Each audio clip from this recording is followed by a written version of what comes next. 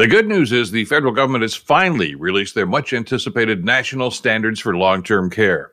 The not so good news is that it may not do much to improve many of the systemic problems in long term care because compliance for these standards will be optional. The federal government will not be introducing legislation to make the new standards mandatory, and that's a problem. The document sets a path for a better long term care system. Residents should be free from abuse, have their privacy protected, and their lifestyle choices respected. It also talks about setting the bar higher for quality and safe care and fostering a healthy and competent workforce. All sounds like great ideas, but provincial governments must make compliance mandatory for these rules to be effective.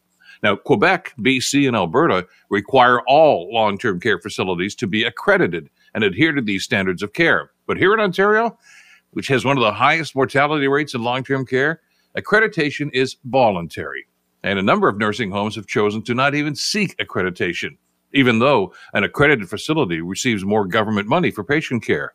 Even the Ontario government's Bill 7, which forces patients into facilities not of their choice, probably would be in non-compliance with the new recommendations.